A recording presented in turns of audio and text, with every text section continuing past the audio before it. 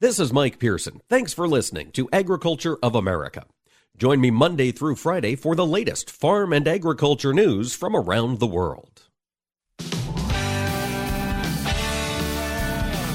Informing America's farmers and ranchers. This is AOA, produced by the American Ag Radio Network.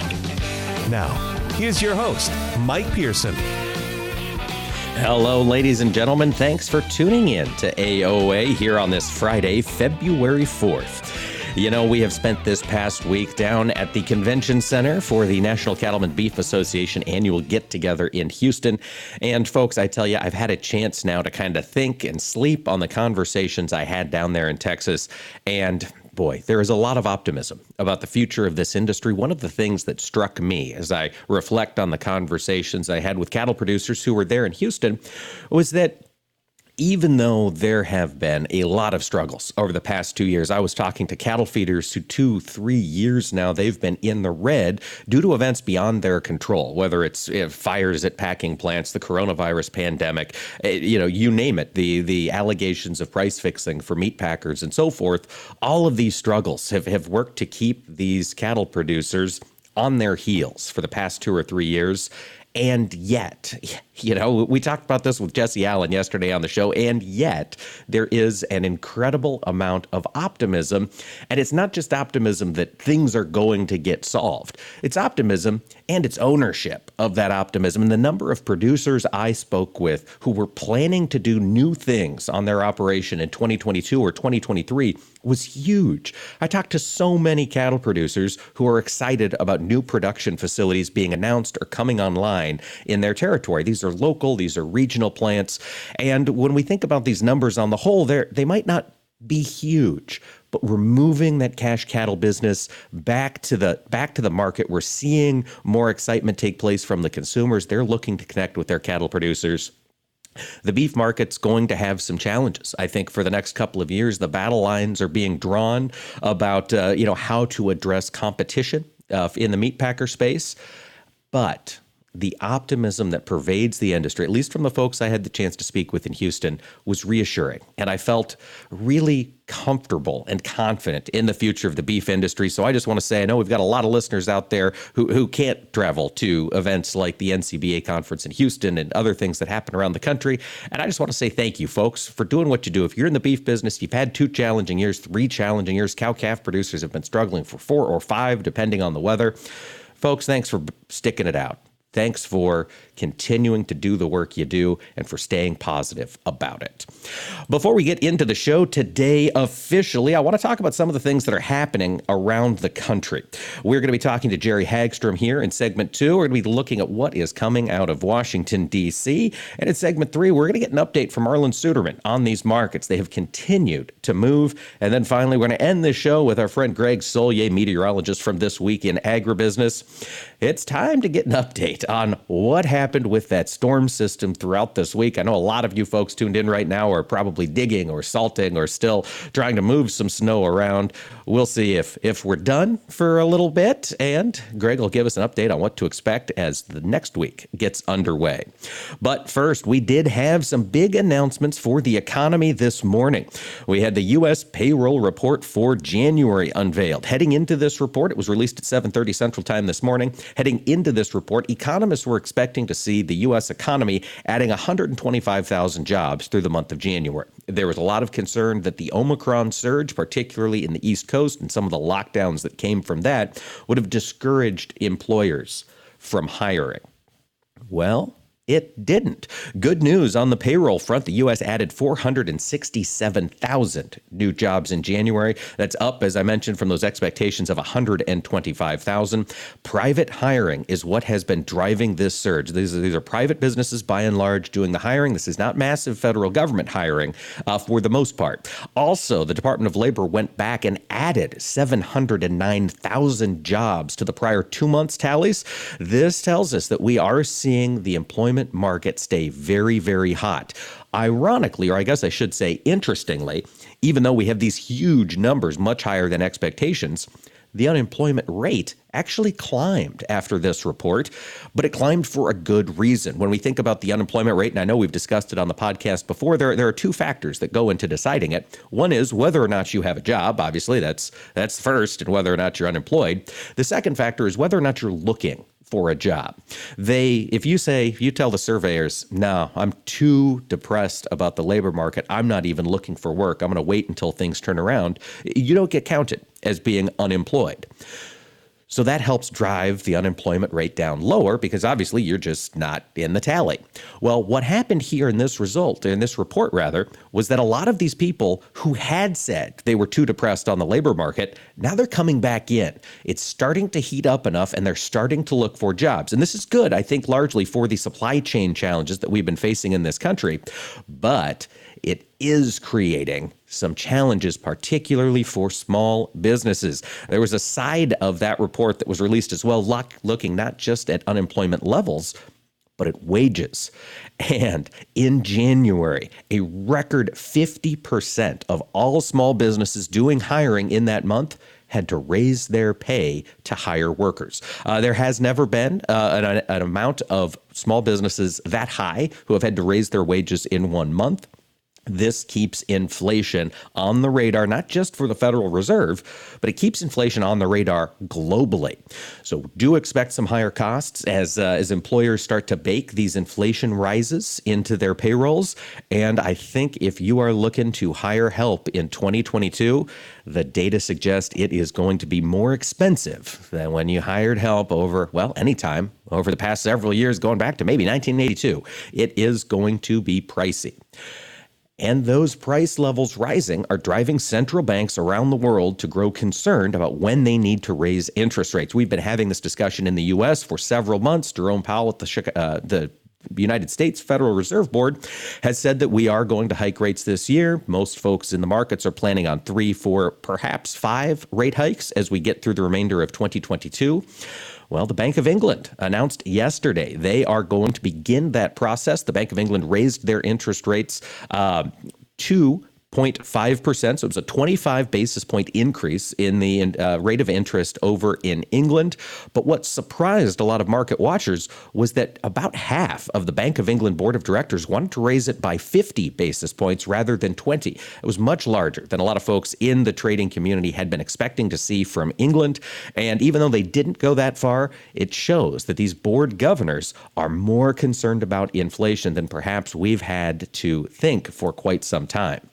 And I want to update some folks on weather. We'll talk to Greg Soulje here at the end of the show, get the full update on the impact. But if we think back to last year and that cold snap that dipped all the way down into Texas, we've been seeing the long tail impacts of that cold snap this fall, right? Because we have had fertilizer prices continue to climb, due in some part, and the amount of impact, of course, is up for discussion. But that was in a large part due to the fact that Texas took a bunch of plants offline during that cold snap last year. Well, it's cold again in Texas. So far, the power grid is holding up, and they do anticipate that throughout today will be the largest use of power in Texas in history, but they do anticipate those delivery lines in the electricity system to stay operational. When we return, we will be talking to Jerry Hagstrom about what's going on in Washington, D.C., so stay with us here on AOA.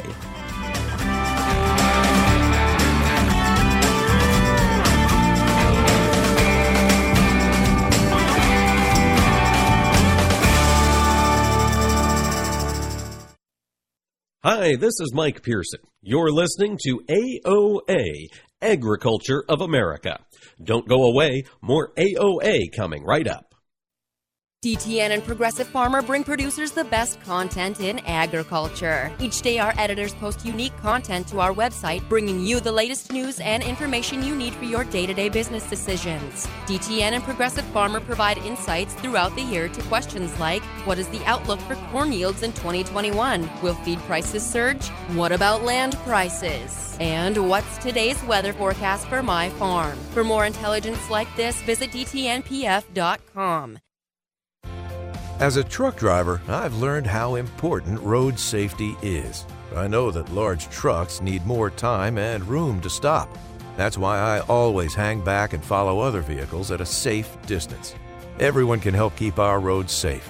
Next time you're driving, try to remember to always give trucks extra space when you merge in front of them.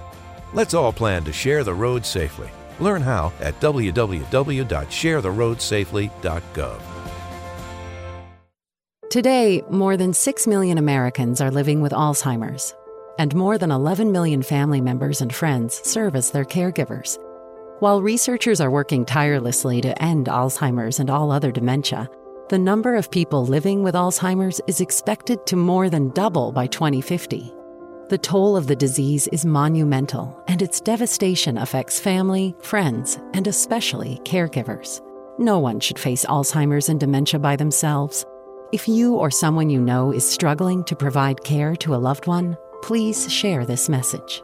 You are not alone. Free help and resources are available 24/7. To talk with an expert and obtain disease-related information, care and support services, call 800-272-3900 or visit the Alzheimer's Association website at alz.org. You are not alone. 54. So basically, it's too late to start saving for retirement, right? Not right. Starting to save, even in your 50s, can really make a difference. Well, right now, saving seems hard to wrap my head around. Plus, with the way this year's been going...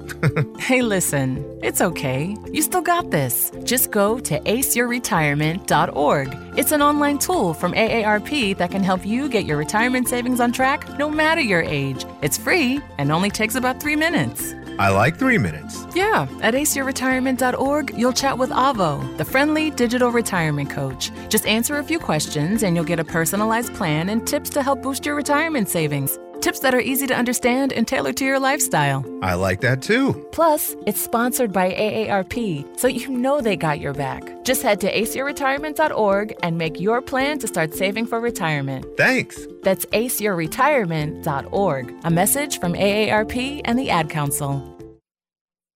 You're listening to AOA, Agriculture of America. This is Mike Pearson, and you can rely on us for the latest farm and ranch news from around the world.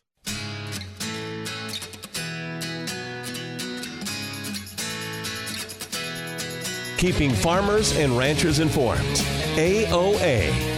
Now back to Mike Pearson. Welcome back, ladies and gentlemen. Thanks for tuning in to AOA today on this Friday, February 4th. Boy, even though I've been down in Houston this past week, the work in Washington, D.C. has continued. Ag policy updates have been made. In fact, at the NCBA event in Houston, Secretary Vilsack, America's Secretary of Agriculture, dropped by and discussed some additional resources for farmers. We're going to talk about that and everything else happening in Washington, D.C. with Jerry Hagstrom of the Hagstrom Report. Jerry, thanks for taking the time to join us today. Thank you. I'm very happy to be with you for the first time on your program. I enjoyed my conversations with Mike and Adams, and I'm sure I'll enjoy them with you. Well, I certainly hope so. Jerry, thanks for jumping on. Let's talk about some of this assistance that's coming out of USDA. Secretary Vilsack discussed it in Houston. We've got $10 billion coming out for ag, with a portion of that earmarked specifically for livestock producers. Jerry, do we have any more details on this program from USDA yet? No, we really don't have any, except that they're going to be following the kind of application processes they've had in the past. So I think it's very important for the livestock producers to contact their Farm Service Agency offices if they have not applied for assistance yet to see what they should do. Yeah, that makes sense. Do we know, Jerry, when we could get some more guidance on a program like this? I don't know for sure. I think you'll just have to wait. Well, I think we just have to wait now and see what they're going to what they're going to put out. I think that they had both Vilsack and Robert Bonney, the Undersecretary for Farm Production, speaking to the cattlemen. So I think it'll just be a while. They on their what they call their phase 2 for livestock and crop producers. They said they would fill the gaps, but they haven't put out any details on that yet. Okay. Yeah, kind of a waiting game here, but I do understand that this money on the livestock side, at least from my understanding from Secretary Vilsack, was that this is mainly going to go to producers who were impacted by either drought or wildfires. Jerry, does that jibe with what you've heard about the program? Yes, that's right. It's those two things. It's what happened in the year 2021, calendar year 2021, and there's $750 million in there, which seems to me like a lot of money. I don't know how much how it'll seem when they finally start divvying it up, because I don't know how many people will apply, but we'll have to see. They say they've already gotten 74 applications totaling more than $500 million for the livestock forage disaster program. But I think they're still accepting applications. All right. Well, folks, get in there to that FSA office. If you were impacted by drought or wildfires and you perhaps lost some cattle or some livestock, there might be some additional resources potentially heading your way. Jerry, we've been talking a lot about beef this past week here on the show while we've been at NCBA, but you, the week prior, had the chance to go to the Dairy Forum from the International Dairy Foods Association. Jerry, what were you learning? What were the hot topics under discussion at the Dairy Forum this year? Well, to me, the hot topic really is whether there will be changes to the federal milk marketing orders. The big issue is that the federal milk marketing orders, which of course are regional around the country, they're all based on the idea of making sure that there's enough fluid milk. And this goes back to the 1930s, when it was actually hard to make sure that there would be fluid milk in some of the states where you didn't traditionally have cattle, like Florida, for example. But the conditions for raising cattle have changed, but the other issue is that the amount of fluid milk that Americans drink has gone down. At the same time, as Michael Dykes, the president of the IDFA, says, we're eating our dairy, not drinking it. That's the one thing. So we have a shift going there, and then the other is that the dairy industry is now trying to export more. We're now exporting about 20% of our dairy products. We didn't used to export anything. But the system is still geared towards providing the fluid milk, the pricing system, and there is talk about making some changes. But the deal is that they have to reach agreement between the dairy farmers and the dairy processors. Secretary Vilsack says he doesn't want to listen to anything until the industry is agreed upon.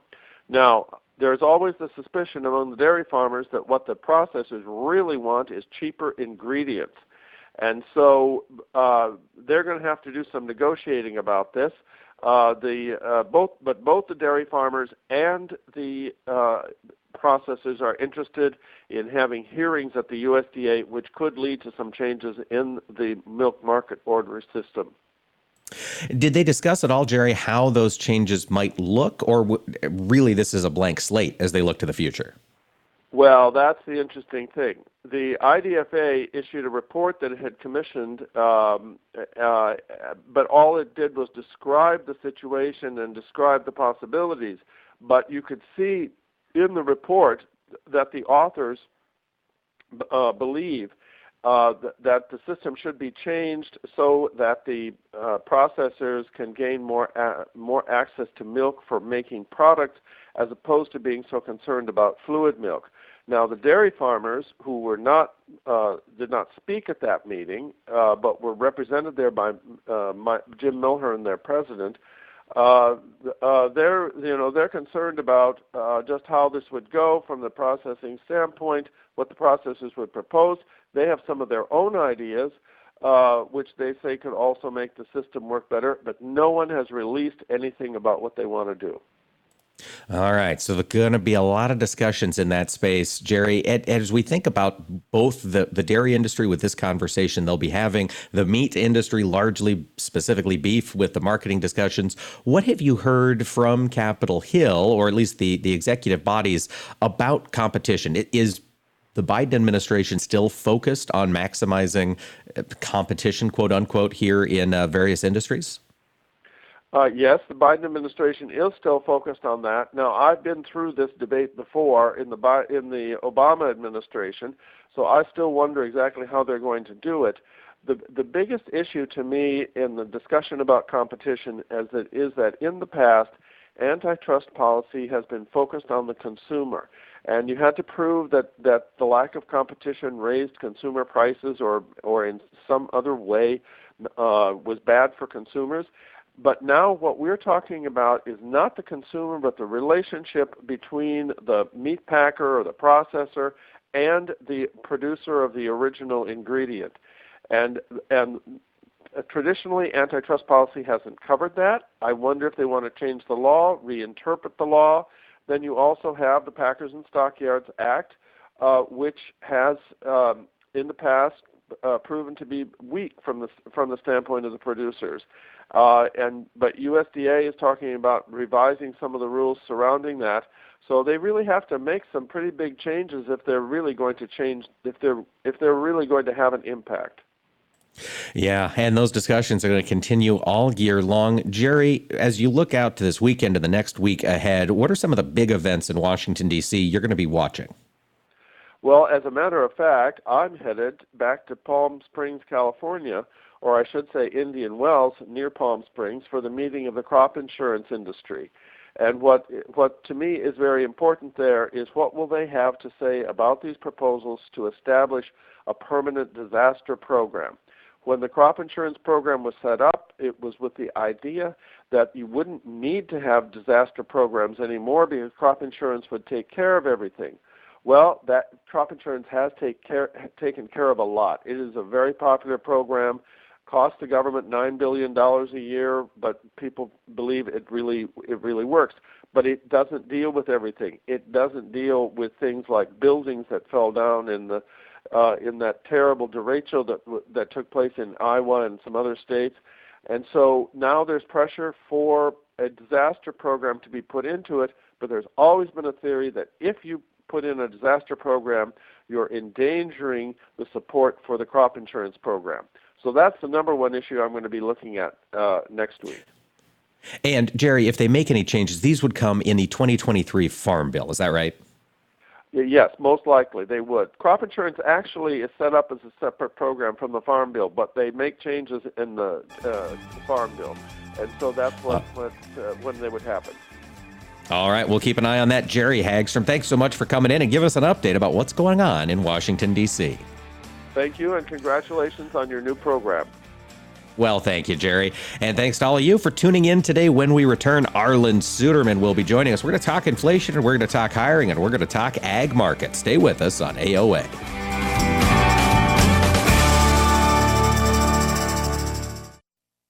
Hi, this is Mike Pearson. You're listening to AOA, Agriculture of America. Don't go away. More AOA coming right up. For more than 135 years, the editors of Progressive Farmer have provided generations of farmers and ranchers with the information they need and trust to make informed and profitable decisions. We know you need that content delivered on multiple platforms, so it's available when you want it. That's why we created our weekly podcast called Field Posts. Join me, Sarah Mock, each week as I interview agriculture's top thought leaders, as well as farming's most diverse team of editors at Progressive Farmer and DTN on a wide range of subject matter. From farm policy and crop production to finances, technology, and so much more, you'll have a front row seat to learn and engage in what's happening in agriculture today. You can find the podcast listed on all your favorite podcast platforms, including Apple Podcasts, Spotify, iHeartRadio, Pandora, or by visiting our website at dtnpf.com/fieldposts. You're listening to AOA for the American Ag Network. I'm Jesse Allen reporting. As we take a look at the grain and livestock trade, mixed action here as we work through our mid-morning, as we have really just kind of chopped around here, looking like a quiet Friday so far, with hog futures really the leader here as we look at things along with Kansas City wheat. Now, next week's USDA WASDE crop report is a big one. The agency tends to be conservative in adjusting South America production until the February report. That's when it tends to reflect problems when they exist, but the production cuts showing up in the private estimates are much larger than USDA likes to do in a single report. Normally, big private sector cuts could be skeptical in a single month, but the cash market providing validity to the estimates in the mid-120s range for Brazil soybeans, let alone big cuts for Paraguay, Uruguay, and possibly Argentina. Now, Brazil's exportable soybeans are now priced above U.S. Gulf supplies from May forward, suggesting that Brazil's domestic crush market is determined to keep soybeans at home this time around and not to allow the export market to have the supply from May forward. That has huge implications for the U.S. balance sheet we're going to be watching very closely. Right now, soybeans for March down 3 3/4, 15.40.5. July down 3.5, 15.38.5. March bean meal down $1.80 a ton, 435.30. March bean oil up 3.6578. March corn 1 3/4 higher, 618.5. July corn up 3, 616. March Chicago wheat down 1.5, 750 1/4. March Kansas City wheat up 4.5, 773.5. March spring wheat up 2 1/4 and 903. Livestock lean hogs February up 32, 86.77. April up 97, 99.35. March feeder cattle down 32, 166.40. April down 17, 171.62. February live cattle 7 higher, 141.67. April down 12, 146.62. Crude oil 252 a barrel higher, 92.79, and the Dow Jones down 49 points. You're listening to AOA for the American Ag Network. I'm Jesse Allen reporting. You are not your diagnosis. A medical chart is not your identity. And vision loss does not define you. Your drive shows who you are. And you are not alone. Because we are driven too. To be a beacon of strength. A champion of courage. An advocate for hope. You are not alone. Because we are stronger together. We drive the research for the cures we are finding. We're fighting macular degeneration, retinitis pigmentosa, Usher syndrome, and the entire spectrum of blinding retinal diseases. We fund. We fight. We win.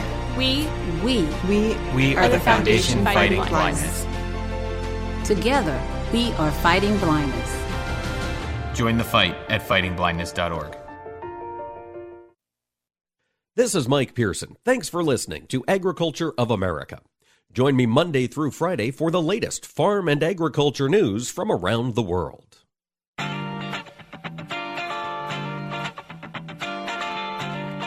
Information farmers and ranchers need to know. AOA. Now back to Mike Pearson.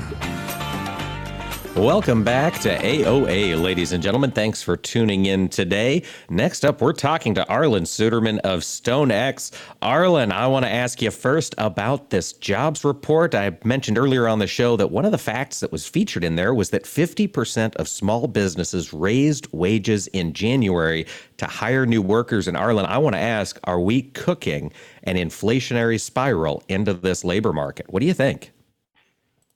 Yeah, we really are, and that's a great observation that you made there because inflation is still alive and well. Wage inflation is one of the factors that policymakers seem to be ignoring, talking about the positives of it for the worker standpoint, but it has a big impact because those wages are just simply pushed along then to the cost of goods and services. And when we look at what the Fed follows for inflation indicators, it's primarily the PCE index and the core PCE index that excludes food and energy, but high energy prices go into just about everything, as does high food prices. And of course, we're looking at crude oil prices, 7-year highs as well. And when we look at this morning's jobs report, looking at our average hourly earnings up 5.7% year on year. That is a full half point above what the trade was expecting. They were at 5.2%, and last month was also revised higher the previous month from 4.7 to 5%, indicating that wage inflation has been stronger than expected over the last couple of months, and that continues to argue for the Fed to take more aggressive action to bring this inflation under control, and that's why the markets are reacting the way they are today. Arlan, as you think about the Fed's reaction to this, do you still anticipate the next, or I guess the first potential rate hike could come at their March meeting? I definitely do expect that. Obviously, these monthly jobs reports will be big between now and then. The Fed will be watching those closely to see if there's any surprises that come up. So there'll be another one at the beginning of March before the Fed meets to discuss that. But certainly that is going to be a concern. We'll be watching other indicators as well. But the question is then how much of a rate hike? All the talk is about expectations for how many 25 basis point rate hikes. We forget that the Fed used to raise rates 50 to 75 basis points or more at times.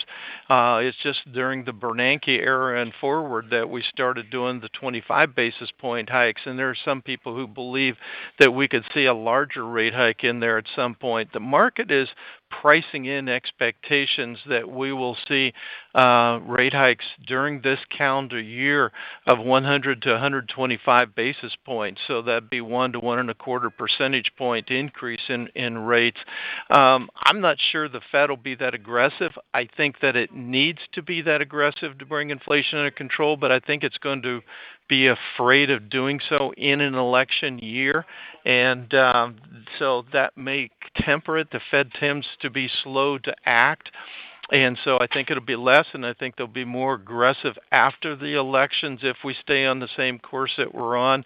The next question is, when do they start withdrawing the stimulus from the economy? And that can actually give them some natural rate hikes that avoid them having to do it. And so I think that debate is going to be pretty hot inside the boardroom discussing that.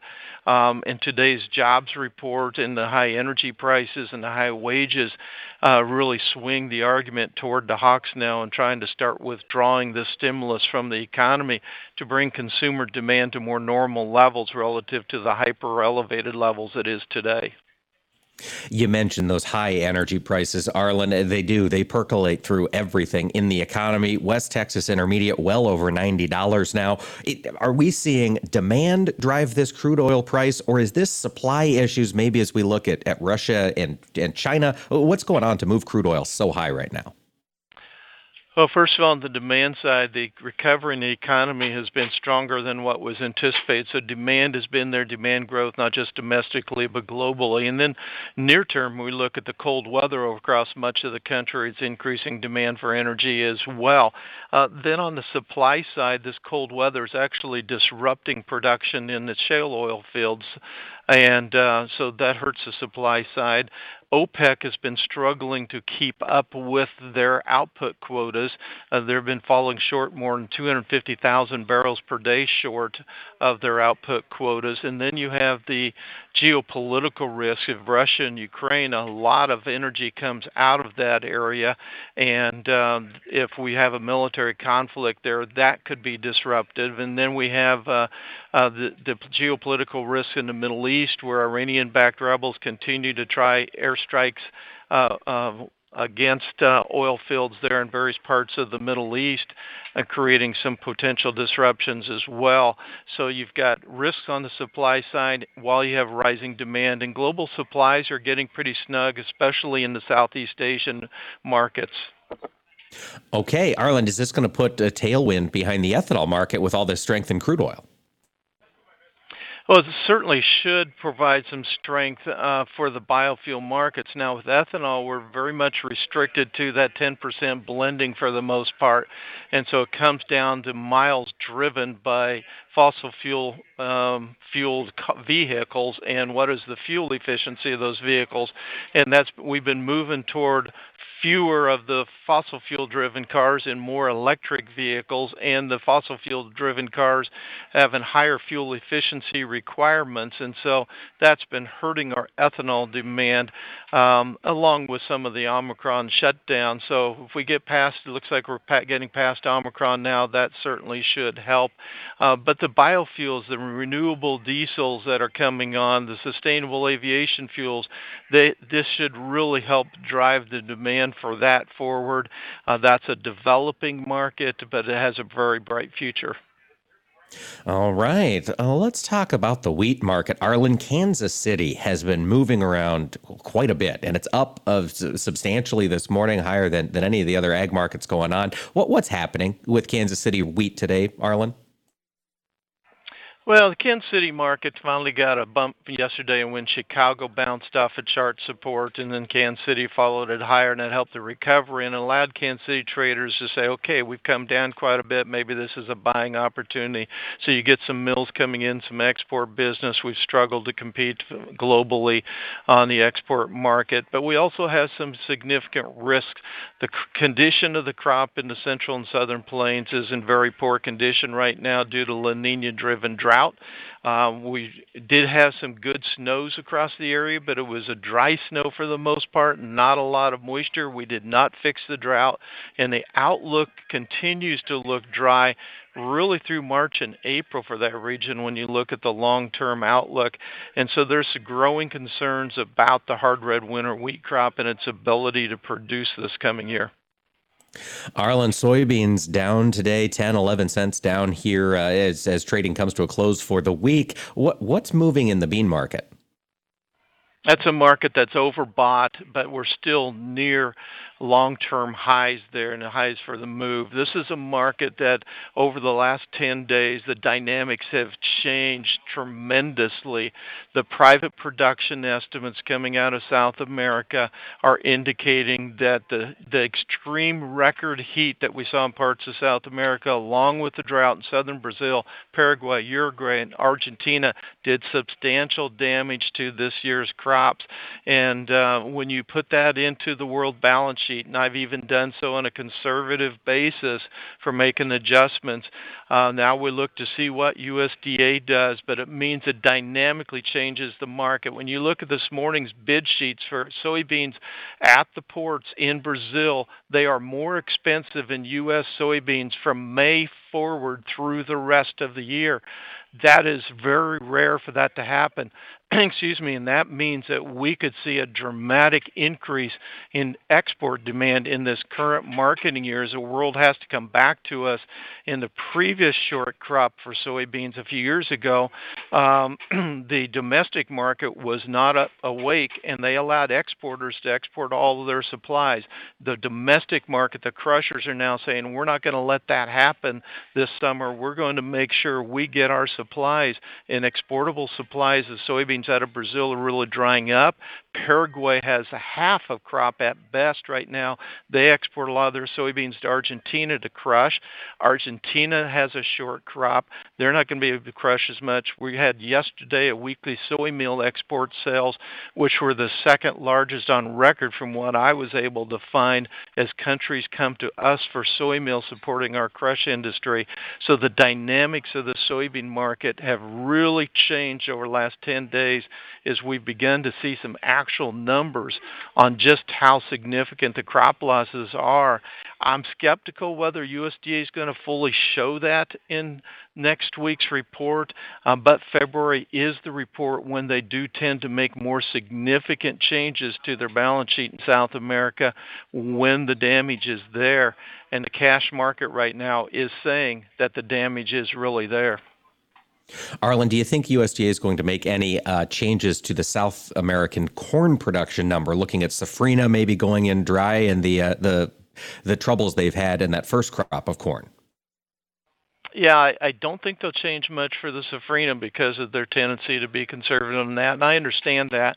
The first crop corn, I think they'll make some small, relatively moderate adjustments to that crop, but it's the safrinha crop that'll be the big one. We know the fertilizer application rates are going down, and there's some risk of an early end to the monsoon there for that crop, but that's going to take some time to play out.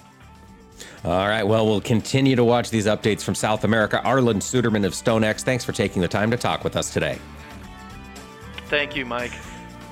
And folks, stick around. When AOA returns, Greg Soulje will be here, and we'll be talking weather. Hi, this is Mike Pearson. You're listening to AOA, Agriculture of America. Don't go away. More AOA coming right up. I'll take dig a little, learn a lot for 30 bushels. Soft and crumbly. Tom. How does healthy soil feel to the touch? Correct. Dig a little for 40 bushels. Sweet and earthy. Tom. What does healthy soil smell like? Yes, Go again. Dig a little for 50 bushels. Dark, porous, and alive. Tom. What does healthy soil look like? You win. Understanding the basics and benefits of healthy soil can make your farm a winner too, through lower input costs, better yields, and drought protection, which can lead to a healthier bottom line for your business. Contact your local Natural Resources Conservation Service office today to find out how you can unlock the secrets in your soil. This message brought to you by USDA's Natural Resources Conservation Service and this radio station. As an organ donor, your story doesn't have to end. The good in you can live on. In fact, you could save up to 8 lives with your gifts. Your heart could keep beating. Your kidneys could keep filtering. And your intestines could keep on digesting for others. And that's not all. You can improve the lives of 50 more people as an eye and tissue donor, restoring sight and health. And you're not just helping out the person receiving the transplant. You're touching whole families with your life-saving gift. Register in minutes. Just go to organdonor.gov. You'll be happy you did. And just maybe, someone else will be happy too. Sign up today. Go to organdonor.gov. It saves lives. U.S. Department of Health and Human Services, Health Resources and Services Administration.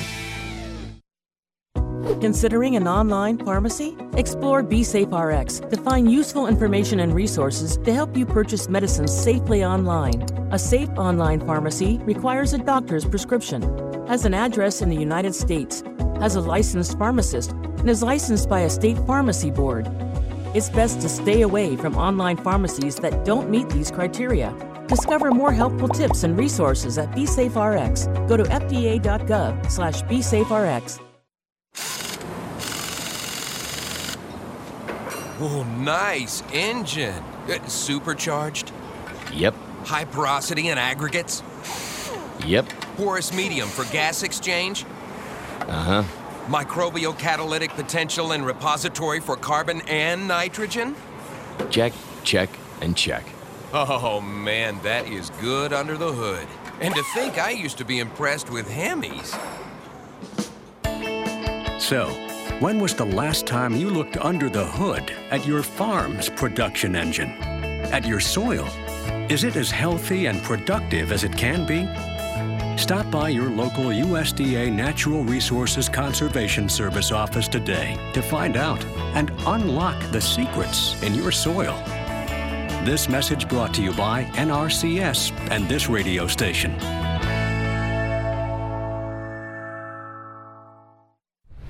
The landscape of media has changed, and people are more skeptical than ever about where they get their news and information.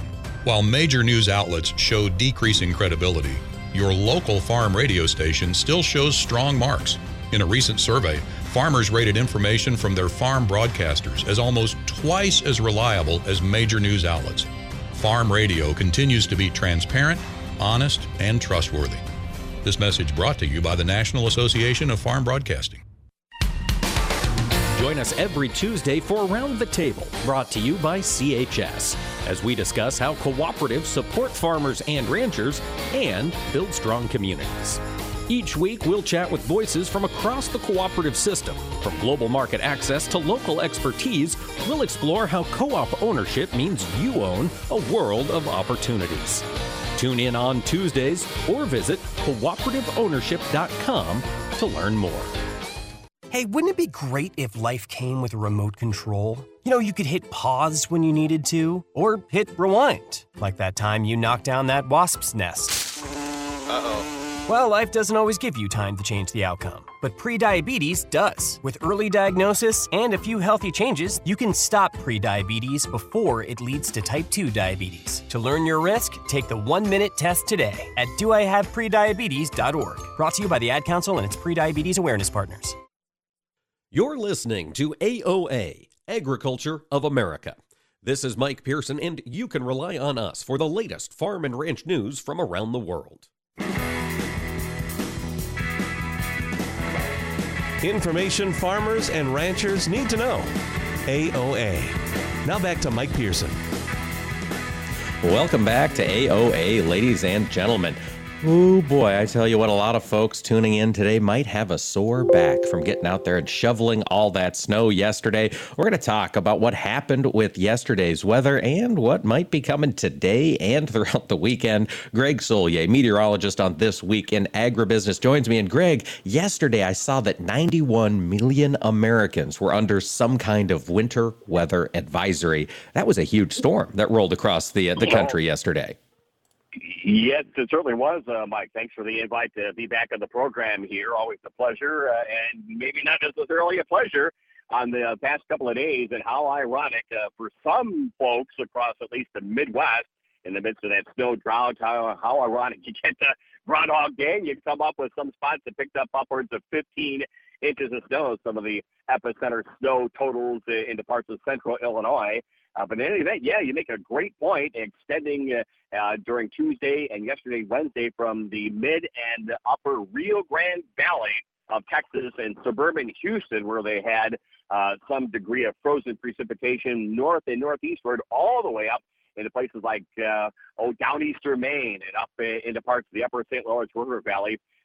So that is a lot of real estate, and extending southeast into the Tennessee and Ohio valleys, where those folks, some of those folks in the lower Ohio Valley, Kentucky, for example, southern Ohio, I don't picture poison, whether it was a foot and a half of snow or a half to 3/4 worth of an inch of ice in the trees and the power lines there, two problematic areas. And again, we haven't even touched on the severe weather that came through parts of southern Alabama, Georgia, the Florida Panhandle from this classic winter storm. And it is a trademark for winter storms. You get one precip over and type over another, and wide and expansive. That certainly fit the bill here over the past couple of days. Yeah, it certainly did. Greg, you mentioned a few snow totals. You had 11, 12 inches there in Illinois. You had a foot and a half in Ohio. Who got the worst of this stuff yesterday?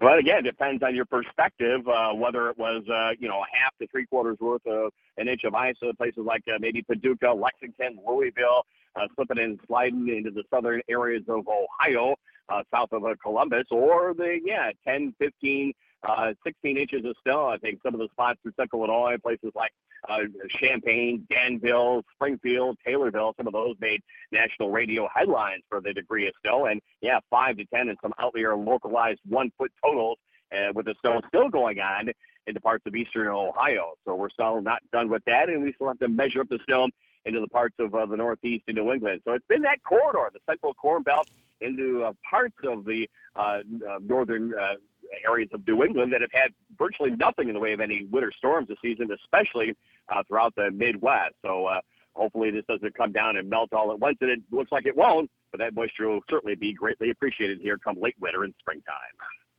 It certainly will. And Greg, you mentioned we're still tallying the snow total. What's the storm doing today? Or I guess what other weather events are you keeping an eye on today? Yeah, well, we're still looking at this thing to kind of wind its way out of eastern Ohio, the lower Great Lakes region. The worst of the snow is heading through upstate New York and northern New England. We'll keep an eye on maybe a couple of strong storms into the Florida Panhandle. And frost and freeze concerns. They've had a couple of those here, not the degree that we had in some of that historic cold and storm minutes a few years ago, but there'll be perhaps readings into the upper 20s, I should say, to lower 30s into the central and western Gulf Coast areas. The rest of the country is relatively quiet after a great December of moisture across California and the west and southwest. They are now behind and below schedule for their wet and snowy season out there. So the drought pattern continues on. A little patchy snow cover into parts of Kansas and Oklahoma and northern Texas from this storm.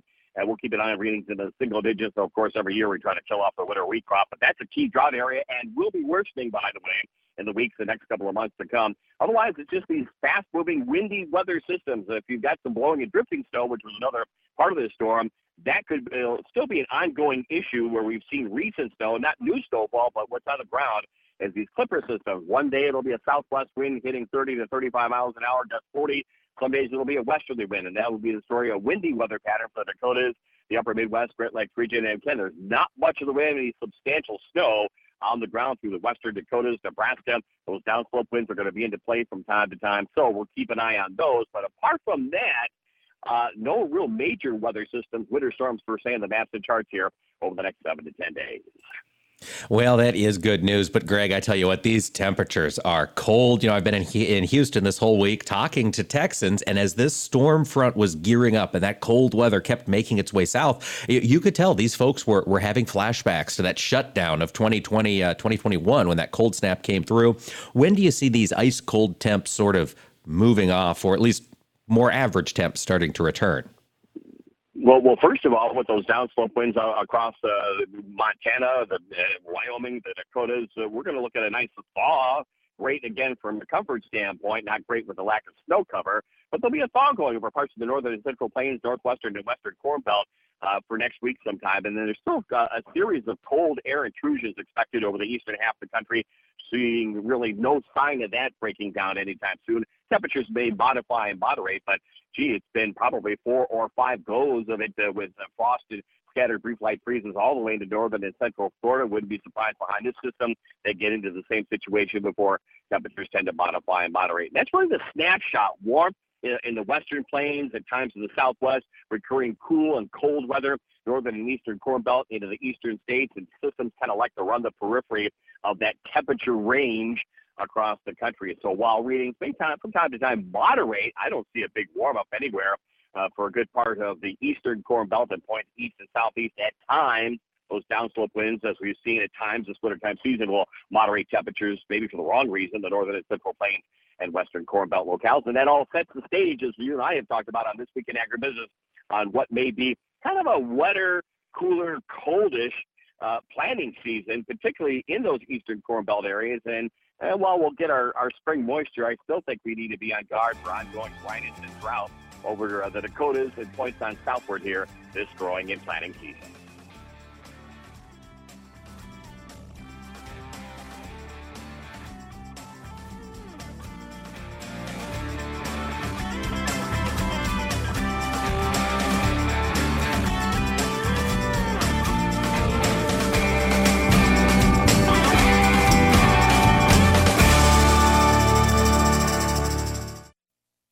This is Mike Pearson. Thanks for listening to Agriculture of America. Join me Monday through Friday for the latest farm and agriculture news from around the world. Today, more than 6 million Americans are living with Alzheimer's, and more than 11 million family members and friends serve as their caregivers. While researchers are working tirelessly to end Alzheimer's and all other dementia, the number of people living with Alzheimer's is expected to more than double by 2050. The toll of the disease is monumental, and its devastation affects family, friends, and especially caregivers. No one should face Alzheimer's and dementia by themselves. If you or someone you know is struggling to provide care to a loved one, please share this message. You are not alone. Free help and resources are available 24/7. To talk with an expert and obtain disease-related information, care and support services, call 800-272-3900 or visit the Alzheimer's Association website at alz.org. You are not alone.